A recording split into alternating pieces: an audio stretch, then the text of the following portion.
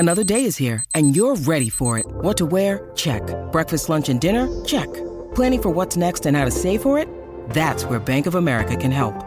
For your financial to-dos, Bank of America has experts ready to help get you closer to your goals.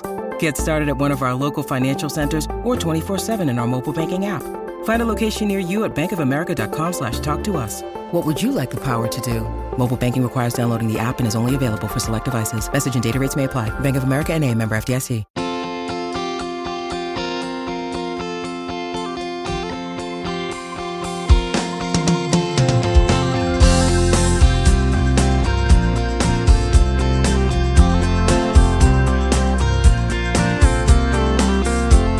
How Long Gone is here. My name is Jason. I just made a plain French omelet. I'm going to eat it a little bit and I'll edit out the chews. Sorry. What's up, Chris? That's actually funny. I had an omelet for lunch at Balthazar just moments ago. What flavor? Plain. That's what I'm having. Yeah, plain with a little Gruyere, which is, makes it a little bad boy. But if they offer cheddar or Gruyere, I'm not. It's not even French cosplay. I just prefer a Gruyere in a French style omelet with just a light dusting of herbs on top. Oh, now there's herbs. Wow, this plain omelet. This plain omelet's taking a turn. Mm-hmm. It was nice though. It was a nice quiet. If you go to Balthazar at like 11:30, it's the perfect time because it's not lunch and breakfast is over. So there's like a 30-minute, 45-minute window where people aren't there. Or it's less busy than normal. It's like when I go to Horses at 5:15. It's just. I did see friend of the show Kid Leroy having lunch as well. So it was a heavy room. It does sound like a heavy room. How is Balthazar doing nowadays? I don't know if I'm ever gonna go there again. I mean, it's fine, but like, there's so many places to go to. It's absolutely rammed at all times, except for like 11:30. But it's one of those rare places that is actually a mix of tourists and locals. Yeah. Like it might even be 50-50. You know what I mean? Even I think it's at that, it's beloved enough where it's not totally overrun with a family, a rich family from Minneapolis in town. 50-50 is a pretty aspirational split. Do you think, what do you think the sometimes split at Superiority Burger is? I mean, I think there are. I'll say 70-30 local to tourists. Yeah, there's definitely tourists at Superiority Burger, but they're like, they work in a bar in Milwaukee and are here to see a band play for the weekend. It's an easier proposition. No way. Yeah, no way. 100%. Just because it has a working class feel, it's still like written about and reviewed in major newspapers and publications. Bro, I've been to that place 10 times. The crowd don't look like people that are reading food publications. I'll tell you that right now. How do these set builders afford to eat there is what I want to know. I think the thing about Superiority Burger, a place like that, is that if you're a vegetarian or vegan or whatever, it's a fun thing to like splurge on. Mm-hmm. You know what I mean? It's like there's always been places like that in like vegetarian and vegan eating where it's like, yeah, this is a little more than I'd like to spend, but there's not that much for us. So I'm going to go crazy. But also Superior Burger, last night, Cho and I didn't go crazy and it wasn't that bad. Okay. If you go crazy, it's bad. But we were also gifted some desserts from the kitchen. So, that took some off the bill. But if you go crazy, that is bad. That is bad. Just in general. What was the dessert? Yeah, just in general. What was the dessert of the night? They're always doing something with the sweets over there. We had the malt cake thing, which I've had before, but Sure. Cho ordered something. Cho is an expert and he ordered something called, I think, pearl pie. That was kind of like a guava, like a pie with tapioca, but like a pie crust, and it was fucking delicious. And he thought I wasn't gonna like it, and I loved it actually. I have a good pearl pie at Superiority Burger story. The last time I was there, I went solo on a by myself mission. I ate there at the bar, standard shit. I ordered my classic peanut Coca-Cola, add bourbon. And then there was a guy who sat right next to me, also a solo diner, and his only meal for dinner was eating 2 slices of pearl pie. Bro, say what's up next time. I did. He was looking around. He wasn't. He knew. He wasn't performatively ordering and eating it, but he wanted to know. He wanted everyone in the room to know, like, this guy, it's like the t-shirts that say who has two thumbs and likes to fuck. Yeah. It was like, he was like that. Like he wanted everyone to see this motherfucker loves pearl pie so much. And I asked him about it. And he's like, yeah, it's just like my thing. I might get a third slice. Do you think that's great? To be fair, the dessert portions are quite slender. They are. They're not. You're not getting a San Vicente Bungalows level cake slice over there. It's a delicate. It's a delicate. This is not slice. it's not a cheesecake factory. It's more of a cheesecake. What would you call it? What's a good word for a small factory? What's the antithesis of a factory? I don't know. Okay, it's a cheesecake DIY craft project. It's very DIY. But we were talking last night, and they're like, I guess they're pushing their, like, people don't realize you can go drink there. Like at night, like you can go at midnight and get a vodka soda and a piece of cake or whatever, which is that's been like that the entire time. No, I understand that, but I don't think people are. They're trying to push it. Yeah, I don't think customers. I think they realize it, but they don't think of it.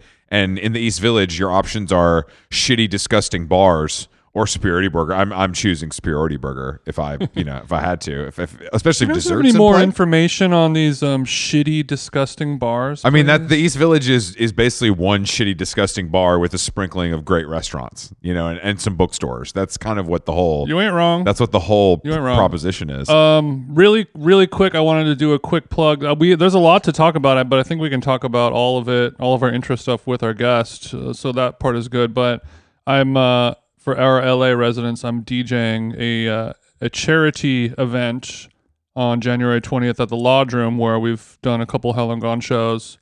It is the second annual Abortion Access Benefit Series. It's a night of music, bands, DJs, and all that stuff. It'll be me appearing alongside, who else is DJing? Joyce Manor. So Fred from Burger Lords is stoked. That band Ceremony, Black Marble. They happen to Kate Bollinger, Patriarchy, Reggie Watts. Oh, this is East Side LA royalty plus them jeans. So they're plus them jeans. So they were nice enough to. So there's two rooms. There's like the main room where the bands are going to play, and then there's the side room where the DJs are at. Yeah. And they gave me that nice 8 p.m. to 9 p.m. time slot in the side room, while Blonde Shell and Tim Heidecker are playing in the main room. So it's going to be awesome for me. Oh, sorry to hear that. Yeah, I mean, I guess because it's for charity, you couldn't really kind of clap back on that. You kind of have to just. No, I clap back. I clap back in the email. Shout out to my girl over at Ground Control. I'm sorry for being CUNTY, but. We got to have a little fun with it, and she listens to the pod. So I am giving a plug for it, even though I just went to the website and noticed that it is sold out. So oh wow, I don't know how this works. If me doing a plug for this on How Long Gone, I mean, obviously brands pay what tens of thousands of dollars for that. So I don't know how many drink tickets that is. I want to be clear. Though to people that know Jason, you can't ask me in the list for a charity event. Just so you know, that's just kind of bad form in my personal. Would you opinion. believe me if I told you I've tried? No, I'm sure you've tried. I'm just letting people know, if you're thinking about that, don't. You'll have to take it up with them next year. Your name's not down. So I will be doing an hour-long set. And since it is for charity and I can't find my DJ bag with my USB in it, I will play the new Burial. It's 2 songs, so that should cover 38 minutes of my 60-minute set. I was about to say. The songs are not released That's a bathroom yet. break. Of course, I have the high-resolution WAV files ready to go. White label rips. So come, it'll be a Burial listening party for charity. Did you actually listen? Because I got the email with the songs in it, but I didn't listen to the songs. Did you listen to the songs? I mean, I pirated them last week, of course. Oh, okay. I didn't know it was something that is okay. So is it as boring as usual? Is it less boring? Now that he's on XL? I know things have changed according to you. So did the music suffer? The music is the same. You fucking bitch. That's good. No, that's good. That's good. I'm but glad. It is weird to see the kind of forward-facing PR email in the inbox, like, "Yo, what's up, fellow DJs? Here's the new one from Burial. Drop me." Like, that kind of thing didn't really happen for the old Burial when he was on Hyperdub. Because it would just be like a blurry YouTube video, or no. It would be like there's like 2 different tiers of like DJ promo marketing emails, where it's like the one that you sent me, where it's like more mainstream PR. Shout out to all of our PR fan, but it's like a nice bio, and there's like colors and highlights and links, and here's this and embargoes and dates and a full bio at the bottom, just in case. Full bio, you need to new know. pictures, blah blah blah. And then the other one is just straight from the DJ themselves, blank@gmail.com. Oh, and okay. It's just a text email that says, like, instead of saying like, hey guys, it just says safe with a comma. And then it's like, couple new tunes. Okay. If you like them. So it's a little. And then it's just a simple Dropbox or WeTransfer, whatever. Okay. So, I mean, obviously both of these serve a purpose, which I understand the necessity for. Yeah, for, of course, for of course. But just something for the weekend, something for the ravers, something for the weekend. Speaking of the weekend, I'm going to see the Charlatans and Ride tonight at Webster Hall. Nice. And I'm taking my friend Adam that I work with at J. Crew, who's British and like grew up in the same town, so he's very excited to meet Tim. He must be chuffed as. He's chuffed as hell. So I'm excited to. I'm actually, before that though, I have to go to sponsor of the show, Hauser and Wirth. The Cindy Sherman show opens tonight on Wooster Street. So I'm going to go tap in. Let's go. Okay. I'm going to go tap in with the Shermanator, and then head over to big, cold New York night out. I can't wait. I wonder, I was still wondering, and I was asking about this when we did the episode with Tim from the Charlatans, and I was like, do we in the episode description, do I say the Charlatans or the Charlatans UK? And if you look at the photos of his tour so far, where he'll like post a billboard or a marquee sign, still it's like 50% of their out of office or any, like, it still says sometimes UK and sometimes not. The one tour poster will say UK, one of them will just say the Charlatans. I wonder if there's continuity issues. What's going on here? It's so strange to me because I think that's like promoters taking poetic license, But I also think that there's not another band called the Charlatans, so there's no need to say UK. You know what I mean? It's maybe there was at one point. I mean, I just remember being like a teen and getting into Britpop and being like, it's cool that this band lets you know that they're British in the name. I bet it's something weird that stuck. Like, I bet they, like, the first time they came to America, somebody did that and they thought it was funny and they went with it for a while is probably what it was. And now there's some confusion in the marketplace. I feel like it must have been some sort of lawsuit thingy. Maybe it didn't even need to be a band, but it was just some kind of thing. Oh, named. Where they're like, all right, we're going to add the UK to the end of. And then, 30 years have passed, and everyone's like, we're gonna let it slide. The copyright, we're grandfathered in. Yeah, the copyright's actually expired. All right, we do have a guest today. Friend of the show. He's been on before. New Yorker staff writer. His new book, Filter World, is out everywhere now. Kyle Chayka is going to join us. I think he's actually in New York because he did a reading last night at the McNally Jackson Seaport location. Which was hosted by Hui, who we also had on the show. Yeah. So it's just a real family affair over here. Pulitzer Prize winning author of Stay True. Yes, yeah.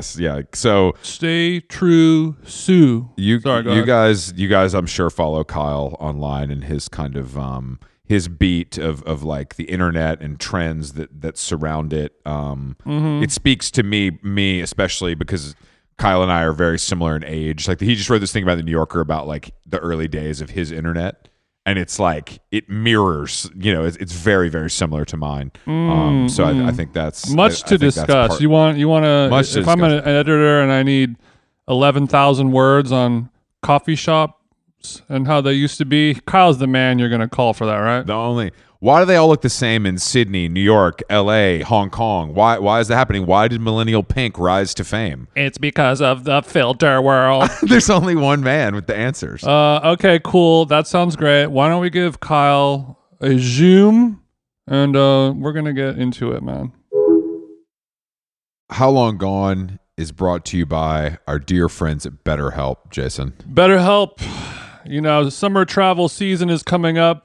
Luckily, my BetterHelp therapist also fancies themselves a bit of a travel agent. So for maybe the first half of our sweet sessions, we were spent obviously off clock, going through, hotels, ferries, car rentals, restaurant recommendations. It's as if I have two wives.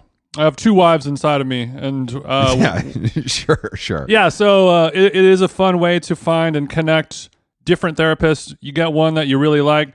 You guys are gossiping. You guys are chit-chatting. You guys are talking about your personal interests. Next thing you know, it's time to actually do the work. So it feels good building those mental health relationships with people you actually like. And on BetterHelp, there are so many different therapists to choose from. I don't like anyone. If you're thinking of starting therapy, give BetterHelp a try. It's entirely online, designed to be convenient, flexible, and suited to your schedule. Just fill out a brief questionnaire to get matched with a licensed therapist and switch therapist anytime for no additional charge. Get it off your chest with BetterHelp. Visit BetterHelp.com/howlong today to get 10% off your first month. That's BetterHelp, HELP.com/howlong. Nice. How Long Gone is brought to you by Nutrafol. As you know, hair thinning is quite complicated. Like your skin, hair is a reflection of your health. And internal factors can impact the way your hair looks, feels, and most importantly, grows. Nutrafol's whole body approach multi-targets underlying root causes like stress, hormone fluctuations, and nutrient gaps for visibly thicker, stronger hair. Go ahead, give it a tug. Nutrafol is the #1 dermatologist recommended hair growth suppy with over 1 million people seeking thicker, stronger, faster growing hair with considerably less shedding. Thank God. Take the first step to visibly thicker, healthier hair for a limited time. Nutrafol is offering our listeners $10 off your first month's subscription and free shipping when you go to Nutrafol.com and enter the promo code HOWLONG, all one word. Find out why over 4,500 healthcare professionals and stylists and professional stylists recommend Nutrafol for healthier hair. Nutrafol.com, spelled Nutrafol. I got RAF on the nut. .com, promo code HOWLONG. That's Nutrafol.com, promo code HOWLONG. I have a podcast mic if that is better. What do you got? Let me see. Whip it out, King. Audio Pro, pull it out. Did you just say pull it out? Is that I don't know what they're saying nowadays, Kyle. I don't know. God, don't grip it like that, you little. Okay. Okay, well, yeah, you should use it. If it's right there and you brought it in your suitcase, you might as well, right? I literally did for all of these press hits. Don't worry, we've noticed that you've gotten every piece of press possible. Shout out to our friend Elena, but I just don't. I was literally like, people say How Long Gone gets good press. Kyle just lapped us. Honey. Imagine if How Long Gone wrote a book. Oh my God. The cover of Time. Bestseller list, all the best reviews for How Long Gone. Well, I just wanted to talk about, because you've done some other podcasts, like some smaller, less prestigious podcasts this week, and I just wanted to, just remember what you did first, Kyle. You know what I mean? Exactly. Terry Gross wasn't calling a couple years ago. It was like episode pre-100 or something. I don't remember. Yeah, definitely. Oh, I was a baby then. Those early editions. So you did the NPR. What was it? What you just said it, Chris? I forgot. Fresh air. And then what else have you done? Ezra Klein really kicked off the tweets. Everyone kicked off the tweets, huh? Everyone and their mom loves Ezra. Not us. Not us that much. Don't worry, it's not us. I mean, he's fine. He's just a little boring. I did listen to your NPR episode, and I noticed she was like, Kyle, you're like a master of algorithms. I'm very into plants, and I see a lot of plants in my algorithm. And then you're like, yeah. That's how it works. That's what they deliver. They give you the plants. So what was it like being on that roller coaster ride? Well, it's kind of like the generational divide is very clear. Where like some people are very online and totally get it immediately, and other people you have to be like, no, this is the reality I live in. Like I'm bombarded by fiddly figs all day long. This is really my life. I mean, I'm sure. right now, I'm getting so many like neck fixers because I have my neck has been hurting me a little bit, and I bought something on Amazon probably 8 months ago. like a little foam thing that you lay on that kind of helps arch your neck. You do it 10 Chris, minutes. you shouldn't have said the N-word. I know. I'm sorry. Neck. I'm sorry. I know. Now all of our phones are going to be blowing up with. Well, so are you going to get the iron neck where you attach? I get iron neck, but I also get this one that like you put on. That's almost like a. I get iron neck too. It goes on almost like shoulder pads, like NFL style. Okay. It goes over the neck, and then there's you twist it and it like straightens your. No, this is so medieval. This is like the rack. Yes, you're putting yourself on the rack right now. Okay, so the yassified medieval torture and Klarna is available for it. And unfortunately, I am susceptible to this kind of marketing. I'm like, damn, this looks pretty sick. It's only $50. Like, who cares, But I've resisted. Yeah. And also, we're all old. And the world of pain remedy, the pain market is what? Trillions, probably. Is this the opioid addiction? Yeah, exactly. Well, that leads me to my next point. One, he can buy an exercise thing off of Instagram every day and still not spend as much money as people spend on pills. No, I So could buy all that is to everything say, I Chris, see. treat yourself. I could buy everything I see for years and not spend as There's much so money. many things. Chris, just say the word plantar fasciitis into your phone right now. Oh yeah, it's gonna be. And you are gonna go. I get some foot. I'm into foot stuff as well. You know that. We're all aware of that. Kyle, what about you? I thought the talking to your phone thing was fake. Like I thought, oh yeah, they're not really listening to you. But I literally said The Atlantic out loud yesterday, and the first Instagram ad was for The Atlantic. The ocean or the magazine? The magazine, sadly. The ocean is advertising. I would have rather. I hope the ocean is advertising to me. Fall in love with the Atlantic Ocean all over again. We know you've been, but when's the last time you've been? My taste. Well, you were Kyle. You were talking about different generations and older people might not know about you being bombarded with fig and things like that. And it had me thinking when you write a book like this, Filter World. It makes me wonder who is it exactly for, because you kind of have like the people like us and who are younger who are like, this is all stuff that we all know, but you're chronicling it and you're writing it out in a very well-written prose. And it's like for posterity, it's nice to see somebody who's really good at writing, lay it all out. So the generation, in 50 years, I could tell my grandkids about avocado toast and Kyle wrote about it. Or is it the older generation who are just like, the world of algorithms is frightening and evil, and I'd like to learn a little bit more about it? Yeah. Because if I was old, I'd be like, don't show me that. Like, I don't want to know how the sausage is made. I don't want to know how the world is filtered. I think every book is for everyone, and everyone should buy it for one thing. But it is like, I don't know. I wrote it to try and explain the situation we're in, to just be like, okay, here's how it works right now. Like, here's how the 2010s internet, what it was like. And I think, like, for me, I want to talk to my peers and, like, break down our brain poison, kind of like, oh, let's all kind of step back and think about what, like, feeds have done to us. But it has the other positive effect of, like, explaining why we're so fucked up to other people, like to a different generation, or maybe to a younger generation too, who are like, why are millennials so stupid? Yeah, I feel like we have enemies on both sides these days. Right, like we have exactly. enemies. The old heads don't like us. The young people don't Ironically, like us. I wrote a book about why I'm so stupid, a thing that most stupid people are not able to accomplish. Damn. Yeah. The self-awareness is really breathtaking. It's breathtaking. Do your parents like understand what you're talking about? Are they like, oh, Kyle wrote another book and we're not going to read this one either? A lot of like my parents and their friends sometimes have read these books and be like, yeah, the writing was really nice, but I have no idea what you're talking about. Like, yeah, you said, so the writing felt good, right. but there's some words in there I didn't I could tell you worked really hard on this book, but like, why? What? No. What is this? Why and what? My parents read the New Yorker essay I wrote about like my life on the internet. Oh, they didn't like that. And my dad was like, oh yeah, I wondered what you were doing on that online video game for years of your life. Like I knew he was jacking off. Yeah, exactly. Well, I think now I understand. The family computer at that stage, it was truly only used by like us. Like it was purchased by my father because he had one in his office and he thought we should have one at home. But like That motherfucker was never on it. I was on that shit in a chat room 8 hours a day. Right, And you're immersed in it. Yeah, he couldn't get in if he wanted to. And wait till I got zip drives. It was over. So it was just like, it's What are you putting on those zips?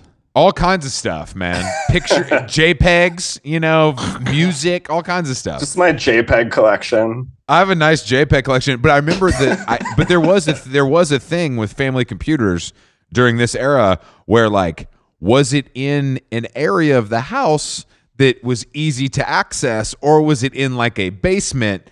Because it was mostly about jerking off, and that is the parents knew that. The basement was more effective in that way. Yeah. Like, no one's walking by the screen, like No one's walking by the screen. And activities Yeah, but I would argue, is the basement a little too easy? Is that kind of like bumper bowling? It is. Do you need the thrill of being, that door could open up at any moment and it's all over for you? In my house, it was in a room that was very unused by the front door, that was in a little area where people just there wasn't a lot of foot traffic. Unless one was jacking off, there's no real reason to go in there. Exactly. There's the things that you bought to hold your computer were these giant kind of like armoire-esque pieces of furniture that had we had a pull down desk that when you opened it and the computer was here. So it was like, it wasn't, they were just so rare,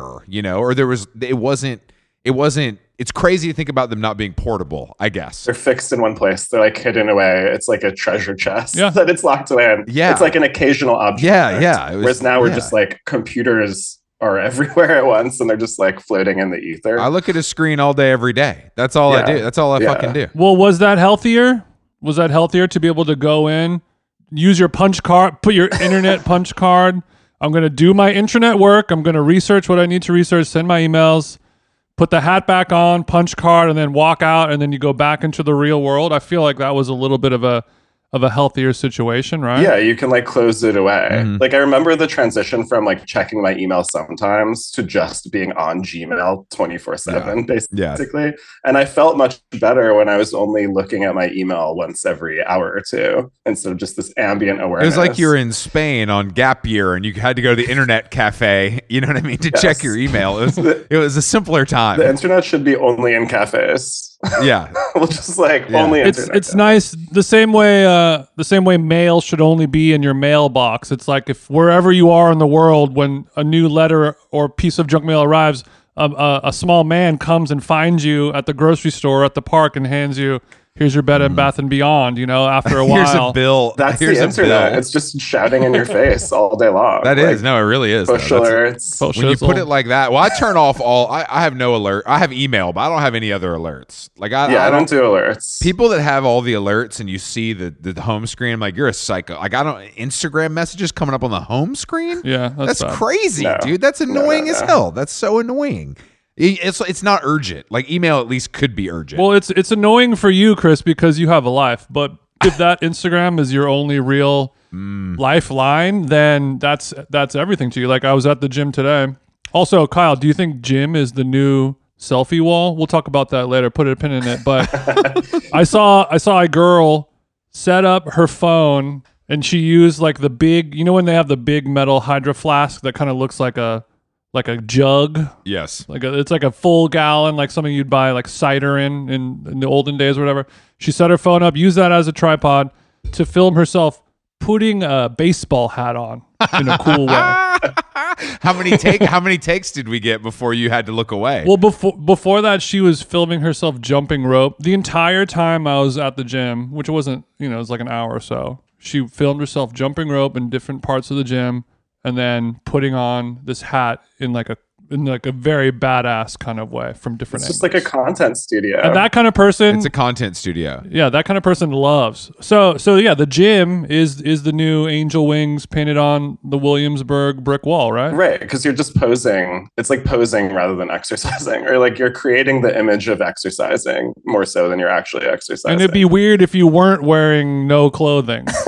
Yeah, I mean, you have to dress up, look hot, like take the selfies, take the videos. This takes me back, Jason, to the story that you told me about like the OnlyFans girls coming in super early in the morning and just kind of like pulling their titties out and working out because they need to get gym shots. Yeah. And they're just like, fuck it, I'm at Equinox at 5 a.m. And you said to me they just stopped saying something because the employees were like, I don't know what to do. They just keep coming. It's so insane. Ma'am, could you put the titty back? Yeah, but crazy. I mean, if I'm like some lunkhead fucking juiced up guy drinking a Celsius at 5:30 a.m. and some girl has her tit out on the thigh machine, I'm gonna be like, I fucking love my job, dude. This is sick as hell. No, of course. But it feels like there should be somebody in the Equinox organization that's like, maybe this isn't okay, you know? But it is everything is a content studio, but the gym is a place that I see it the most. Do you guys produce gym content? No. Like, are you doing the videos? Are you making proof of your... I posted a mirror selfie on the rowing machine at Equinox yesterday, and then some gay guy on Instagram said aesthetic AF. Right. Should the gym be an aesthetic experience? Like, I thought it was just about lifting heavy stuff. Depends on how much money you have. Kyle, it's funny you asked that, but as somebody who would love to be in a jail style weight room, those aren't really available. Like they're not available. Like that doesn't. It might exist in like Ridgewood or some shit, but like in the areas that I frequent, all of the gyms are obnoxious and have too many TVs and have like, you know, a store and a cafe and people. The one thing I notice at Equinox that really blows my mind is that people work there. Like if you go at the wrong time, every table is full of people on their laptops working, like headphones on, taking calls. Equinox is the only place in New York that has a bathroom you can use. That's why. You got to be a member. Done. I can't do it. Like I won't use my laptop in public if I can absolutely help it. We should just separate the areas of our life into different places. Yeah. Like, do we really need to do our emails and work out and film ourselves and go to the cafe all in the same place? It's like, no. Yeah. We used to go to different places. There used to be different places for different things, and now there's just one space for everything, and you never leave. You're kind of right, honestly. It really is. Like people, I'm like, so are you here for 3 hours because you work out, you shower, you use the free, Keels, and then you go downstairs and bang out a couple Zoom calls? Like it feels insane. I want out of there as fast as possible.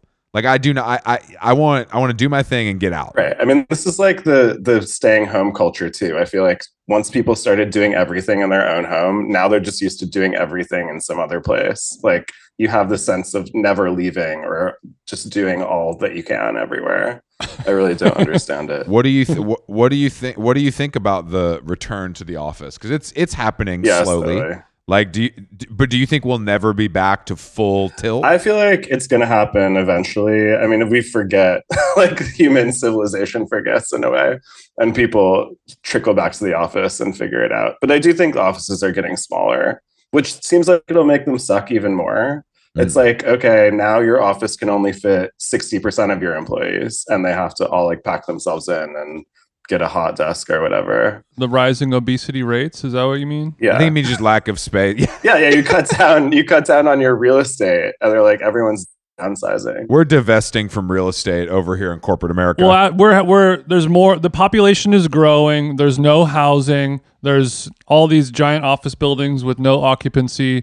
Aren't we all just going to eventually just never leave our little house? Yeah, turn the offices into apartment buildings with gyms. Yeah, exactly. Never have to leave. I mean, I sleep in your gym. Yes. Equinox has hotels, Kyle. You know that. They're doing the best they can to get you to do that. But Kyle, you said eventually integrated lifestyle. We will return to the office culture, but I feel like I don't like this, but I feel like we are on the path to one day just not really ever leaving the home for anything.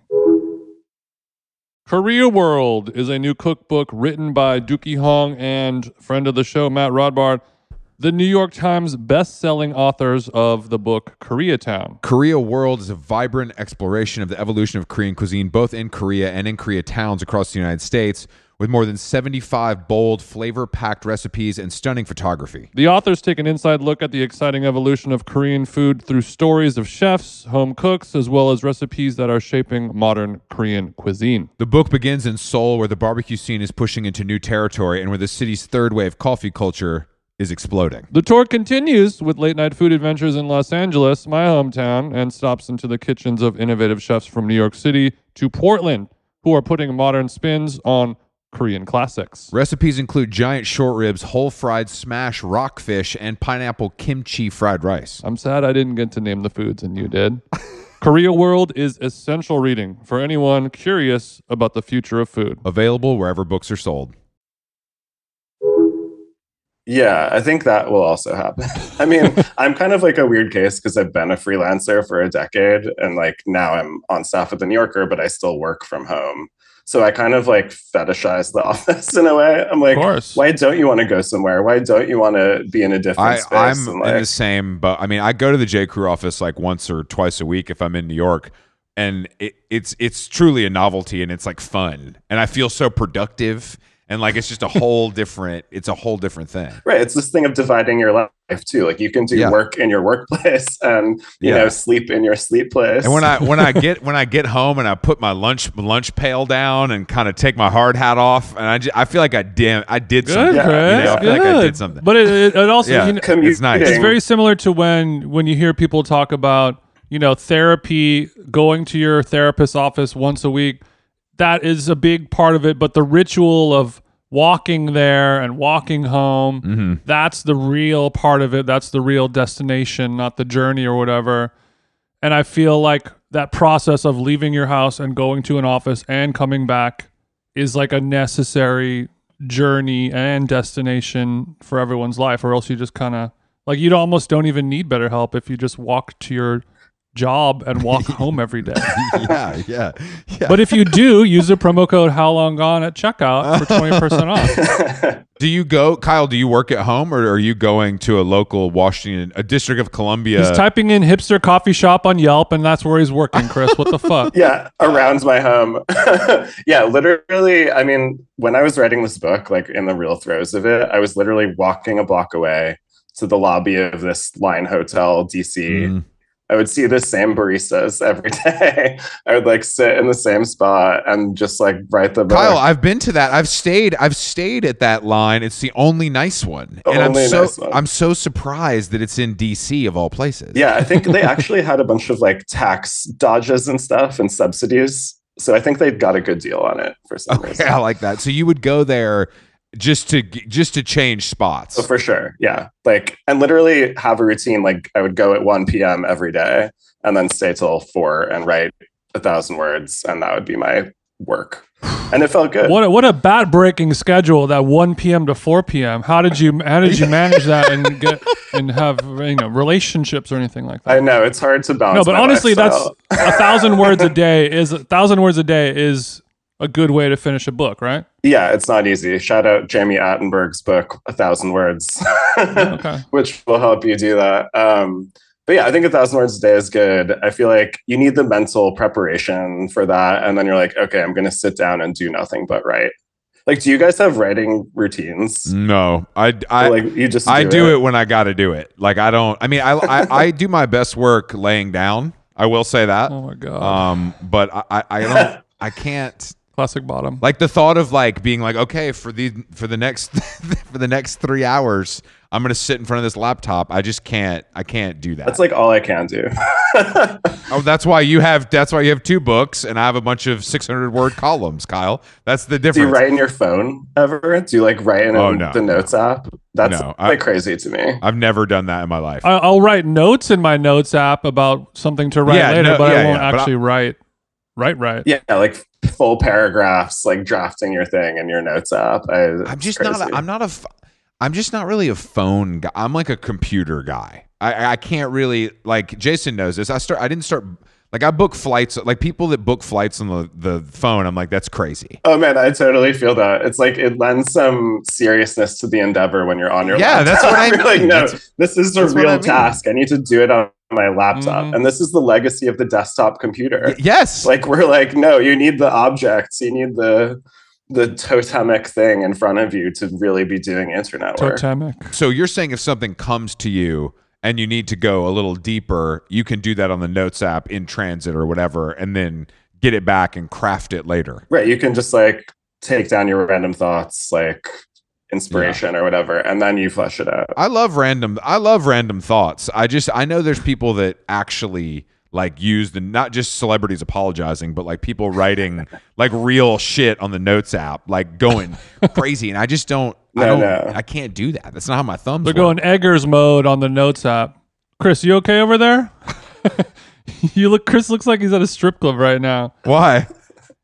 You keep looking at somebody in front of you and going like this. Ooh, No, something was thrown at me. That's why. Was it some ass? Yeah. Chris, what's your poster here? It's Triscuits. It's my Matthew Cerletti Triscuit print that I bought from Karma. Incredible. That is one of my prized possessions. I grew up with a Triscuit loving father, so it hits close to home. This is the nostalgic art object that brings back your childhood. See, I knew you'd beautiful. put it in Kyle's speak for me. I can't help it. I'm sorry. I just can't help it. That's how I am.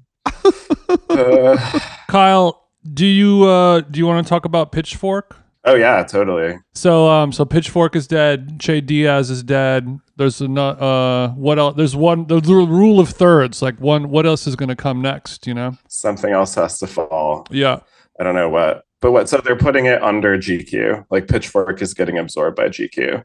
I mean, friends were telling me, "Oh, Chris Black is going to take over."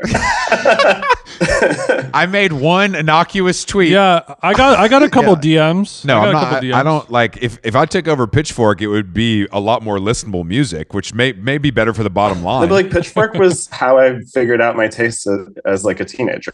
Like that's where I found music and discovered stuff and like found people whose tastes I admired, and that was super great. Yeah, me too. And I used to use our computer at our mommy and daddy's house in the jack-off room too, and now things have changed. I mean, the hysterics online about it are funny because it's one of those things where it's like, if you guys went to this site more, it would probably be fine, but you are nostalgic for it when you discovered it and used it. You haven't looked at it in 10 years, and now you're up in arms that the bills weren't getting paid. You know, and when you do tweet about it, it's negatively. Always. It's about how it sucks, and the review is awful, and this is blah, blah, blah. Right. People did love to hate on it. Yeah. Like for years and years and years, they were critiquing whatever review is up. Like, because they're very opinionated, and they graded, people's life's work with a decimal point numerical scale, and that pisses a lot of people off. We do need more opinionated shit. Like we need, like Chris's columns are opinionated. We should all just be having strong opinions. I mean, I just don't think a business model of paying $200 for a record review is going to really, I just don't, but I guess that the hysterics about it that I've seen, because I've seen a lot of people talking about it, and it's like, they really act like it's something, I don't know, it's just the seriousness of it. And it's like, well, guys, it just didn't make business sense. It wasn't making enough money, so something has to change. Like, that's just what happens in life. I don't know what. It's not a subsidized utility. Yeah, like they don't owe you this. Like, they don't owe you. I just don't understand the attitude about it. Publications are always coming and going in a way. Like sometimes, Pitchfork is under GQ. Maybe it'll get revived. Maybe someone else will reboot it. Like we see magazines now bought and sold. Like, all the time, multiple times a year. We're like, okay, who owns the Gawker ruins now, or like who, like yeah. For when you can't afford a basketball team, like Jezebel is owned by Stereo Gum. Yeah, it's like why not? It's like Mad Libs, and the readers don't notice in a way. Like only people like us pay attention to media parent companies. Yeah, no one gives a shit. No, that's what I mean. No one gives a shit, and I think that people are like, where's this stuff gonna go? Like what? And I'm like, I don't think it needs to go anywhere, and that's the problem. I think that we might have moved past the need for overly educated dorks to intellectualize Ariana Grande, as well as like Death a Spanish speaking flamenco album. Optimism, you know what I mean? It just succeeded, and now we're done with this project. Yeah, I just don't think it's like someone's responsibility to shine a light on niche music or culture. It's not like That's not a business. Where do you find stuff though? Like you guys are tastemakers. I'm not You're fucking like, telling you, Kyle. You kidding me? This is what everyone is asking me. Where do you find the good stuff? And I'm like, I don't know. It's hard. Oh, I use blogs. I use a series of blogs. Yeah. Same. I mean, I look at Twitter, I read blogs. I actually read I read Stereogum. I read Pitchfork. I looked at it every day. But I'm not going to miss it because it was like a habit, and every once in a while there's something good, but it's basically a news aggregator with reviews of shit I don't care about. Kind of. You know what I mean? Like, that's what it was. If you want the news element, you hire one person, they can do that. That's not hard. I feel like you guys are critics.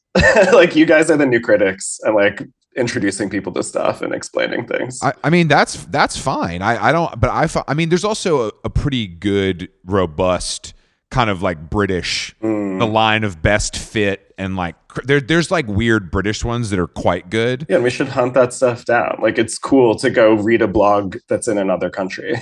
Like, we should broaden our horizons and like see what else is happening out there. How am I going to find out about a new, rape charge and a member of Arcade Fire? I don't know. I don't know. I don't know where to go for that. I don't know where to go. You have to go to Brooklyn Vegan or Stereo Gum. Brooklyn Vegan, and let's not forget our friends over at Lamb Goat for the more extreme music. There's all kinds of there's all kinds of these things that exist. But I think Pitchfork was the delta of the shit. But Kyle, speaking of criticism and us being critics, there's the New Yorker podcast with Nomi Fry. They just had an episode today about criticism itself, and it was quite good. So I recommend listening to that for our friend of the show, Fry. Yeah, it's like everyone wants critics. We want criticism. And we want people to tell us what to like and why they like it. Like that, I feel like that never goes away. I think a point that they made on that episode was part of being a good critic or a successful critic is you have to have a sense of humor and you have to use it a little bit, because if you don't, then there's no way of knowing or proving to the reader that you like anything at all. And if you don't like anything at all, why should I be reading your criticism? And some of the best amazing Pitchfork reviews are ones that are funny. Yeah, for and I don't think I could really recall the last time I read a Pitchfork review that had even a line of humor in it. Like, you can't hate everything. Like, everything can't be bad. And you can't love everything. Yeah. No, but this is the thing. I mean, this is the issue with something like Pitchfork, is that, like, as a writer, that kind of writer, that it's probably more fun to shit on something, and shitting on something will get you more clicks. Yeah. That's the reality. Like, a glowing review is not as exciting as a monkey pissing in its own mouth review. the famous Jet album. Yeah. We said yesterday or on the last episode with Stav, nobody wants to hear a comedian talk about how good their relationship is going. Yeah. No, it's right. It's true. It's the same idea. The internet incentivizes pans. Like you do the pan, you like are vociferously negative, you hate it, and that's what makes people quote it. They're like, "Oh shit, this book just got knifed in the back." like it's like spectating on a crime. Yeah, and since Pitchfork does have that hyper specific scale down to the decibel point, I feel like nowadays in 2024, with everything going on and all of our TikToks and blah blah blah, unless it is a best new music or a 1.4, nobody is ever going to even care to read further than the subheadline. Yeah, like, what is the 7.5 versus the 8.2? Okay. Yeah. It doesn't fucking matter. The thing that killed them made them stronger, and that was the numerical scale. Like that, I think you're right. Like, no one reads past it. Well, it was awesome at the time, but I think now that the classic or trash, the destruction of the middle class of opinions, and they had to adapt or die. And now we just evaluate everything by numbers anyway. Like, we look at how many views on a TikTok, we look at how many likes on an Instagram. Like, that numerical thing is not, we're overwhelmed by it now. Yeah, that's what we do. I mean, I think the other thing that really affected the whole business of criticism is like stan culture, honestly. Like, you're going to get doxxed if you don't give Taylor Swift or Nicki Minaj or Ariana Grande a 10. And it's just, I'm not going to risk my life for $500. It's going to ruin my mentions, if nothing else. Yeah, like fandom is not the same thing as appreciation, I think. Yeah. Like, the fandom is like rabid consumers of a personality cult, and they will demand that you like everything and they like everything. And like, that's not how you relate to culture necessarily. Like, you don't have to be obsessed with the persona of the artist. You can like an album without being like going nuts over the person. I like a lot of music and don't want to wear the singer's skin. You know, it's fine. It's fine just to be like, damn, this rocks. Like, it's Kyle, totally cool. Speaking of wearing someone's skin, you tweeted about how nobody knows where or how to buy pants. Have you found any leads on your journey? Oh my God, no. Everyone, this is my criticism. Everyone needs to tell me where to buy pants. What are you looking for? Yeah, sweetheart? What do you look? Let us help you, Kyle. I mean, Uniqlo's my standard. That's where I'll just like buy jeans and they're fine. But Wait, I feel like, are you looking to upgrade now that your second book is out? You're making a little bread. You got a staff job. Yeah, I got caught between the like too skinny jeans era and now the wide-legged pants era, which like I was in London a few weeks ago and all of the pants are like 1.5 times wide. And like 2 inches shorter than America, and I was kind of into it. Yes. So, but you're a slender guy, so I feel like you're sample size. You know what I mean? So, but brands, like, what are the brands I need to look for here? I mean, this is funny because there was a big debate about this in Lauren's line sheet about men buying jeans because she was stunned to find out that all men just buy rag and bone, and she's like, what? Like, yeah. I haven't thought about that in fucking 10 years. You know what I mean? And so I think that the suggestions were all over the place. But if you want jeans, I mean, you can stick with an APC or an Acne. You can go to Orslo if you want something more Japanese. I mean, you know, there's options. But there's like a whole world of like the black kind of chino-ish thing. Yeah. But it doesn't look like a chino. I have some pants like that. They're from The Row. You should check those guys out. Okay. Yeah. I mean, yeah, that'll be my next book advance. Yeah, you can blow the whole thing on one pair of pants. I mean, they're on deep sale. I think that what you're talking about is because of the effects of like athleisure, where all guys want a pant they can like run in, but also wear to the office. And I think that has made... I need a pant that I'm able to defend my family against minorities in at any given invade moment. The Capitol, defend my family. I can't storm in these trousers. Look, you might have to do it at any moment. Like, you never know. Look, in Biden's America, anything can happen. And I think that you're not a guy on the front lines. Like, you don't need pants that you can react in. You just need some nice, well-fitting kind of selvage denim, you know? Yeah, exactly. I just feel like I'm stuck between the Uniqlo and like the Brunello Cucinelli shit that I obviously can't afford. Sure. Do you shop online or do you like to go IRL? I like to go IRL. Like, I'm still not adjusted to fashion e-commerce. Like the idea of ordering a bunch of clothes and then trying them online or trying them on and then sending a bunch back is still totally out of my... Well, that's what I do. I go on the RealReal. I order 10 pairs of Brunello Cucinelli pants that are $110 because they're on sale. And then, 3 out of those 10 work. You take the 7 over to the RealReal store. Some guy who's on drugs gives you an instant credit on the Amex back, and then you go have lunch. It's a beautiful thing. Okay, this is what I need to do. That's the process. Like, Jason's got it dialed in. I can't. If I buy something online and doesn't fit, I give it away or put it in the closet. Like, I can't return. But that's the thing. You have to buy it in bulk because that way you get the free shipping, and then that way you have those options where you're just like, if I just get one hit out of these 5, I drop my line in the ocean, I get one fish, I'm happy. I feel like Chris, though. I'm like, once the thing is in my house, it's like I'm responsible for it. And it was my mistake, basically. Like when I see people returning things to Amazon, I'm like, what's in that box costs less than $20. This is a waste of your time. Like, this is literally a waste of your time. Unless it's like, Tony Robbins. I can't be bothered. And I love going to the post office. I'm a big FedEx, UPS.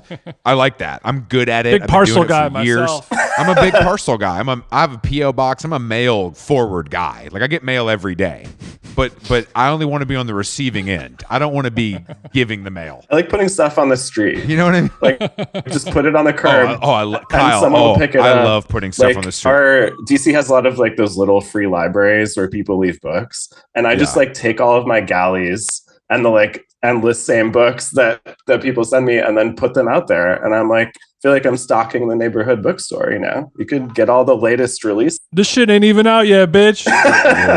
Exactly. It ain't even out yet. I mean, I leaving stuff on the street is arguably one of the best parts about living in New York City. That it really is. You can drop something off and there's a foot of snow on the ground and it's a broken mirror and it's gone in 30 seconds. Like, that's so satisfying. Like, it's crazy. It's crazy. That's like, who needs algorithmic feeds when like a random person will absolutely walk by and think they need that exact thing? And like, it has a really cool kind of third world feel to it, guys. Sounds awesome. Sounds awesome. Yeah. Just you guys live in the center of the world and culture, where people sort of pick up each other's garbage off the street. It really is. Well, when it's like an Eames chair, you're like, oh, why did you leave this Eames chair on the street? I don't know why, but it's there. It's only a 65-inch flat screen. Let's just put it out. It's just a knockoff Eames. It's not the real thing. So like, I've actually put an Eames chair on because it was broken and I couldn't get it fixed properly. And I had to get it out of my apartment because I was moving. And I was like, you know what? There's somebody who can fix this chair. And they're going to be so psyched to find this. And I felt good about it. Like, it doesn't feel wasteful because somebody's actually probably happy to find it. Yeah, you're giving them happiness. You're like, yeah, exactly. They're going to be so happy and joyful when they find this thing on the street that they totally wanted. And it just serendipitously found them. It's so great. I say that every time I litter. Yeah, exactly. When Jason throws the In-N-Out wrapper out of the Tesla, that's exactly how he feels. Yeah, when I pull a penny out of my pocket and look at it like Sean Puffy Combs looks at a dollar bill and I throw it on the sidewalk. Same. Like, someone's gonna really enjoy this. Kyle, why do you live in DC? Are you from DC or do you just love being around politics? No, my wife is a politics reporter, so that is the reason that we're in DC. Okay, she's got to be in on the hill. She's got to be on the hill. It's the family business. Okay, she's got to be on the hill. Yeah. I mean, but the weird thing about politics reporters is that they're always leaving DC. Like, sure. They're always like gallivanting around somewhere else. And like, doesn't the politics happen here? They're always gallivanting to like Afghanistan and Kyiv. Exactly. Okay, babe, if you have to go to Iowa, I guess that's fine. Literally, I mean, Jess is a saint. She flew back. She drove to Chicago and then flew back from Chicago to DC to be at my book event. Oh, that's very nice. That's very nice. That's wifey shit right there, baby. Exactly. It is wifey shit. Thank you. There's this one thing that someone told me about DC that is scarred into my brain forever, and I will never forget. I need to like credit this person. But they described DC as the world's conference room. They were like, everyone just shows up, does their business, stays for as little time as possible, and then leaves again.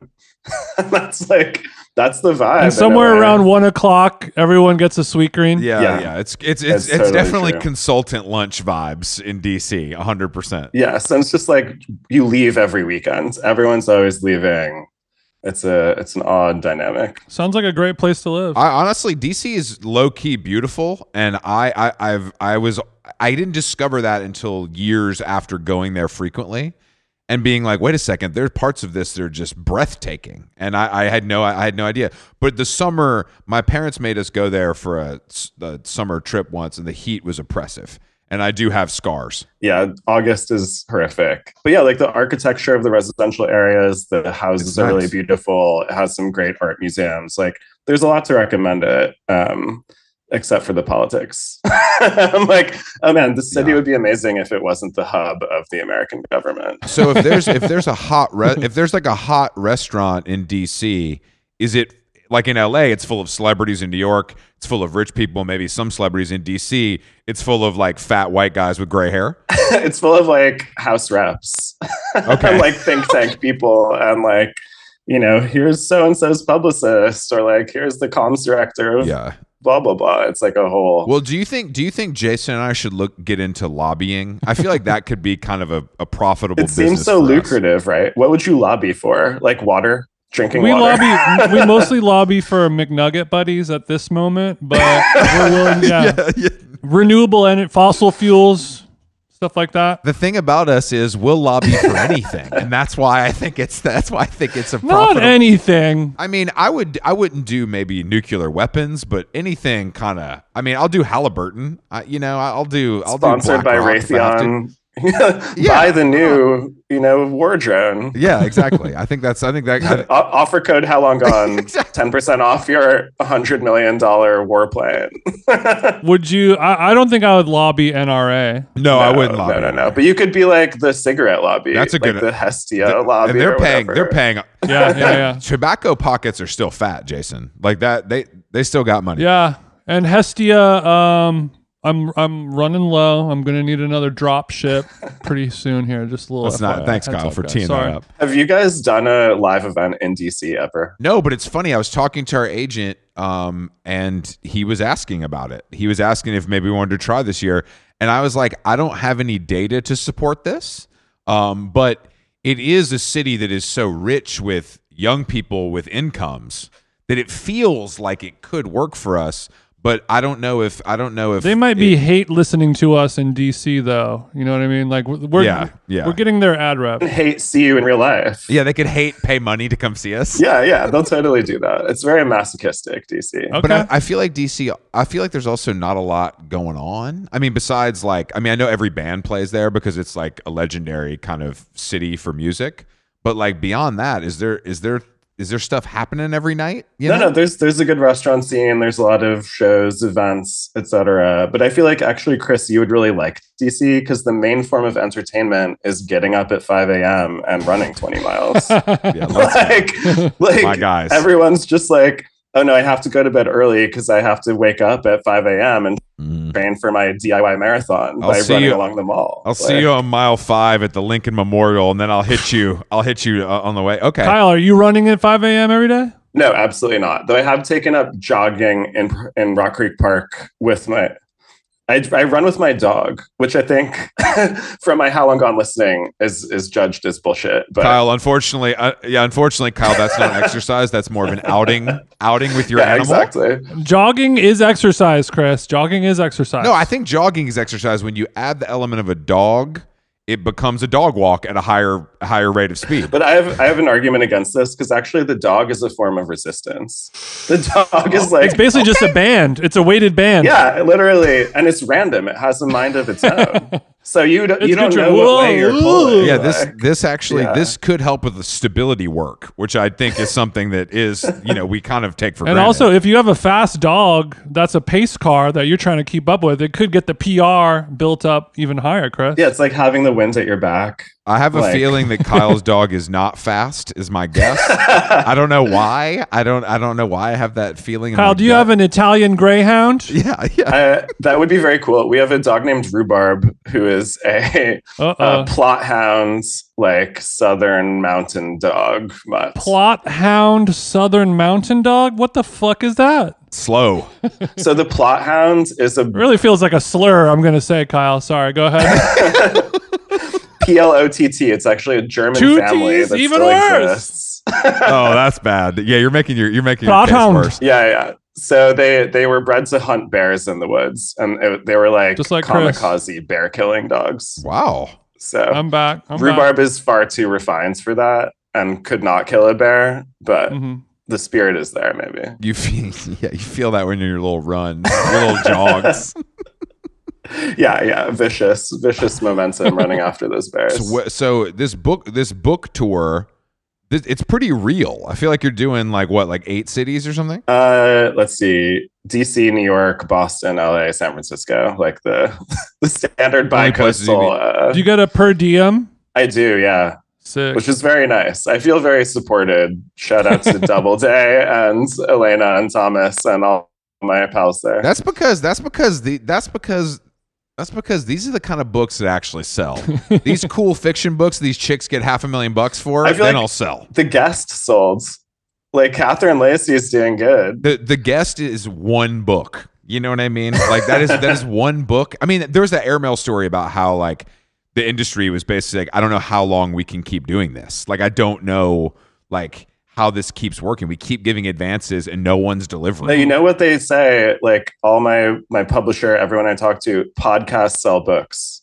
Yeah. Because people trust you. Really? People trust your voices. And We have a built-in audience. yeah. I'm going to buy the books that Chris and Jason tell me to buy. That's good. I mean, So- Even if the book is bad, they'll fucking buy it. Oh, yeah. Books are just objects anyway. They're just Tell me about it. Oh, I know. That's the truth. I know. I I definitely ain't reading them.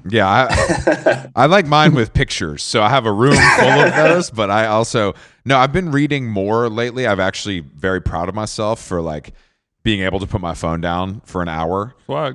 And it does bring me. It gives me a kind of, because I used to be like a crazy reader when I was younger, and so it gives me that feeling sometimes, and I didn't know that would happen. So I'm very glad that I've been able to figure this out. It gives you the feeling of being a crazy teen reader? Just being like so engrossed in something that you like cannot put it down. Like Do you lay face down on the bed and then have your Feet legs, up? your Oh, feet yeah, up of in the course. back? Yeah. Okay. Yeah. Only for the best books. The best Yeah, books only for make the you good kick ones. your feet in the Yeah. air, you know. Kyle's book, I'm on the couch, legs down. But if it's a Communing seriously with it. I just wish there were books that made me do that, but there's just so few books that. well, the thing is, it's only gonna be the only way that happens is fiction for me. Like I'm not gonna lose myself in a book about the Civil War. You know what I mean? But like I think that everyone has a different taste, you know. It's like the fiction immerses That's you. true. Someone else might do the Civil War. Clearly, many people would get immersed in my critiques of the internet. many such cases. It's a real page turner. hundreds of thousands. But I think there's different reasons to read. Yeah. Like I feel like there's reading fiction is for entertainment. Reading a book like yours is to like actually learn something. You know, it's a different. It is entertaining, but there's You learn from nonfiction as well. Yeah, like nonfiction is self-help now. Yeah, it's like you read a book to make yourself better, to improve your mind, like think in a different way. That's like true. books work for that. But I can't. I don't. As a person who doesn't watch movies, I just feel like a book is so much more work. But it gives me that's the feeling I feel like people get at the movies when they like it. It's like they've lost themselves in it. It doesn't matter that it's 4 hours long and the music sucks. It's like I'm gonna sit in this chair and finish it, and that's how I think that's what I'm. Yeah, you're having a full experience. But it's like it's so amazing to find that and to like something hits you, but you never know what it's gonna be. Like it's so hard to predict. Yeah, you're telling me. Don't look at my Amazon history, sweetheart. Oh, baby, we got some hits and misses in there. No, the books that everyone's telling me they can't stop reading are like the sexy dragon romantasy books. Have you guys heard of these? Well, you kind of lost me at dragon. Is that literal? literal dragons. So they're like fantasy books with like fucking in them. Okay. They're like sexy dragons and dragon riders and stuff. And who are the people telling you that this is dope? Oh, everyone. Publishing people. Oh, okay. Publishing people are telling you that because they're selling. Yes, they are definitely selling. But then they read them and they're like, oh wow, it actually is good. Like I'm actually stuck reading this thing. Are the dragons having sex with other dragons, or is it like a beast? Are they having sex with humans? I think it's both, Jason. I don't want to. I don't know. Are the dragons hot? Great question. I mean, are the dragons hot to each other or to their riders? Look, you're cute. You're cute. Not classically hot. yeah, I don't. I mean, I like a very certain kind of dragon, so I don't know if this would be for me. You know? Very particular. I'm very particular about the kind of dragons. I mean, is that very bad for humanity that dragon fantasy erotica is number one? Well, I don't think that's what's happening. I mean, no, I think it's good in a way. It's like people are buying books, they're reading stuff. You know, reading is good. Yeah, that's true. It's better. It's better overall. A very strong stance there, Kyle. Okay, no. I have a reading good. Think about this. Buy books, good. Reading them, good. Would you rather have the sexy dragon books or have them be a Netflix show that everyone's bothering you about? Great point. Books. Great point. Yeah. The books, the sexy dragon books, better than the TV show. Well, that's only because you can't show fucking on Netflix, especially dragon fuck. That's true. That dragon vein on Netflix. Ted doesn't. Covering my kid's eyes. Beep, Ted doesn't allow dragon play on his little streaming service. Dragon hole. So it's a little bit. Have you been Kyle, have you been following the Barnes and Noble resurgence? Yes, it's coming back, right? And it's due to the CEO guy who ran Daunt Books in the UK. Yes, yeah. One of my favorite third places. Easily one of my. But I went to the one over Christmas at the Grove in LA, and I've been there many times, but they'd fully redone it, and it's kind of insane because I thought it was going to just be like records and greeting cards and like tchotchkes and games, but it's actually mostly books. It's like actually optimized for books. Like magazines are hidden, the Starbucks is hidden, but it's like actually about books, which is very surprising to me. It's great. I mean, I think his strategy is like let the stores choose what to put out. Like let the stores be different in different places. Let the worker, like the staff, influence what gets shown, because they know what sells. Yeah, and that's also like that's why we go to McNally Jackson, is because there's recommendations from the employees that are nerds that read all day. Like they know what the fuck they're talking about. So Barnes and Noble's destroyed the independent bookstore and then took their business model yes, and used it against them for the second round. Amazon, and now they're like the underdog once more. Now we're the little itty bitty indies. I think that feels right, but I also think it might be the kind of situation where it actually, like a Barnes and Noble opens and it helps the independent bookstores. You know what I'm saying? Like that happens with certain businesses where it's like it doesn't really make sense. Rising tide. Yeah, but I think that could be true. But but now when you go to a Barnes and Noble, there's nowhere to sit anymore. Whereas there used to be a pretty good amount of seating. What's up with that, Kyle? Filter man. No, they're specializing. They're not trying to help you do everything in one place. You want them to put a gym in the Barnes and Noble too? Yeah, you want to go work out in the books? Can we put a stationary bike over here in the sci-fi section? I think there's a spectrum between working out at a bookstore and not wanting to stand while you read. Who reads a book while standing? Perverts. Do you read a book in the bookstore though? Yeah, who reads at the bookstore? That's the whole issue. Homeless people. Yeah, I mean that's the thing. Barnes and Noble is no longer a public restroom. It's a place where they're trying to sell some literature, and that's a good move for a corporation. It's better business. I mean, I hope it works. The more books sell, the better it is for everyone in books and humanity. Mostly you, but everyone as well. yeah. It's really great for me and kind of my people and other people as well. You know, reading is good for you. I agree. Yeah, it is. I commented on Instagram a couple days ago saying I won't have time to finish your book before we podcast today, and then you replied, you don't need to read the book, you are the book. I think, did I say you live it? You live the book? So more or less, that's the gist of it. And I was wondering if you meant that derogatory or not derogatory. Oh no, I think like we're all implicated. Like we're all very online. We're all like getting pushed around by the Instagram algorithm. Our tastes are all shaped on the internet. Like we're all trying to make our voices heard in a way. So if we're all that, then no one needs to read your book. Is that what you're saying? You know, it's the future people need to read the book. It's so you can know what the 2010s were like. My book will be there. Dear people buy Filter World for your child, your cousins, your little sister, your little brother. They need this more, Jason, than us, I think is what he's saying. Yeah, we've lived it. We've experienced it. We know it sucks. Now we have to tell other people. Like you're doing God's work. As a cog in the algorithmic wheel, I have to tell my story. Yes, exactly. We have to monetize our content. Obviously. Kyle, who do you think's online more, me or you? That's a tough one. Pull up the screen time, host. I don't measure it.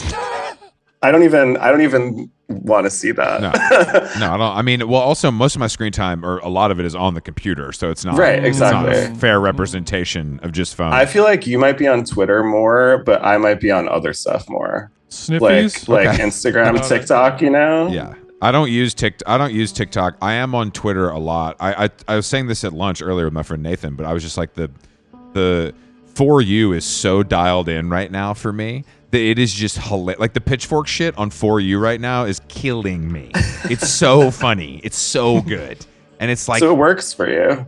It works. The algorithm is working. That's my whole point. The algorithm is working. That's my whole thing. Because you've trained it so well. You've like given it your whole self, and now it's giving yourself back to you. Hard work pays off, brother. I gave the algorithm all of myself. Thank you, Kyle, for joining us. Filter World's in stores everywhere, everywhere you get books. And in LA, we're going to be 23rd. Kyle and I are going to be chatting at Skylight. I think it's 7 p.m. on the 23rd. Yeah, I'll be there. Yeah, we're going to do a literary scene. Them jeans will be there. Kyle and I will probably have a similar conversation to this, where we don't cover like a lot of the book, but it'll come up. You know what I mean? It'll come up a little. Yeah, bit. Mostly it'll be sexy dragons.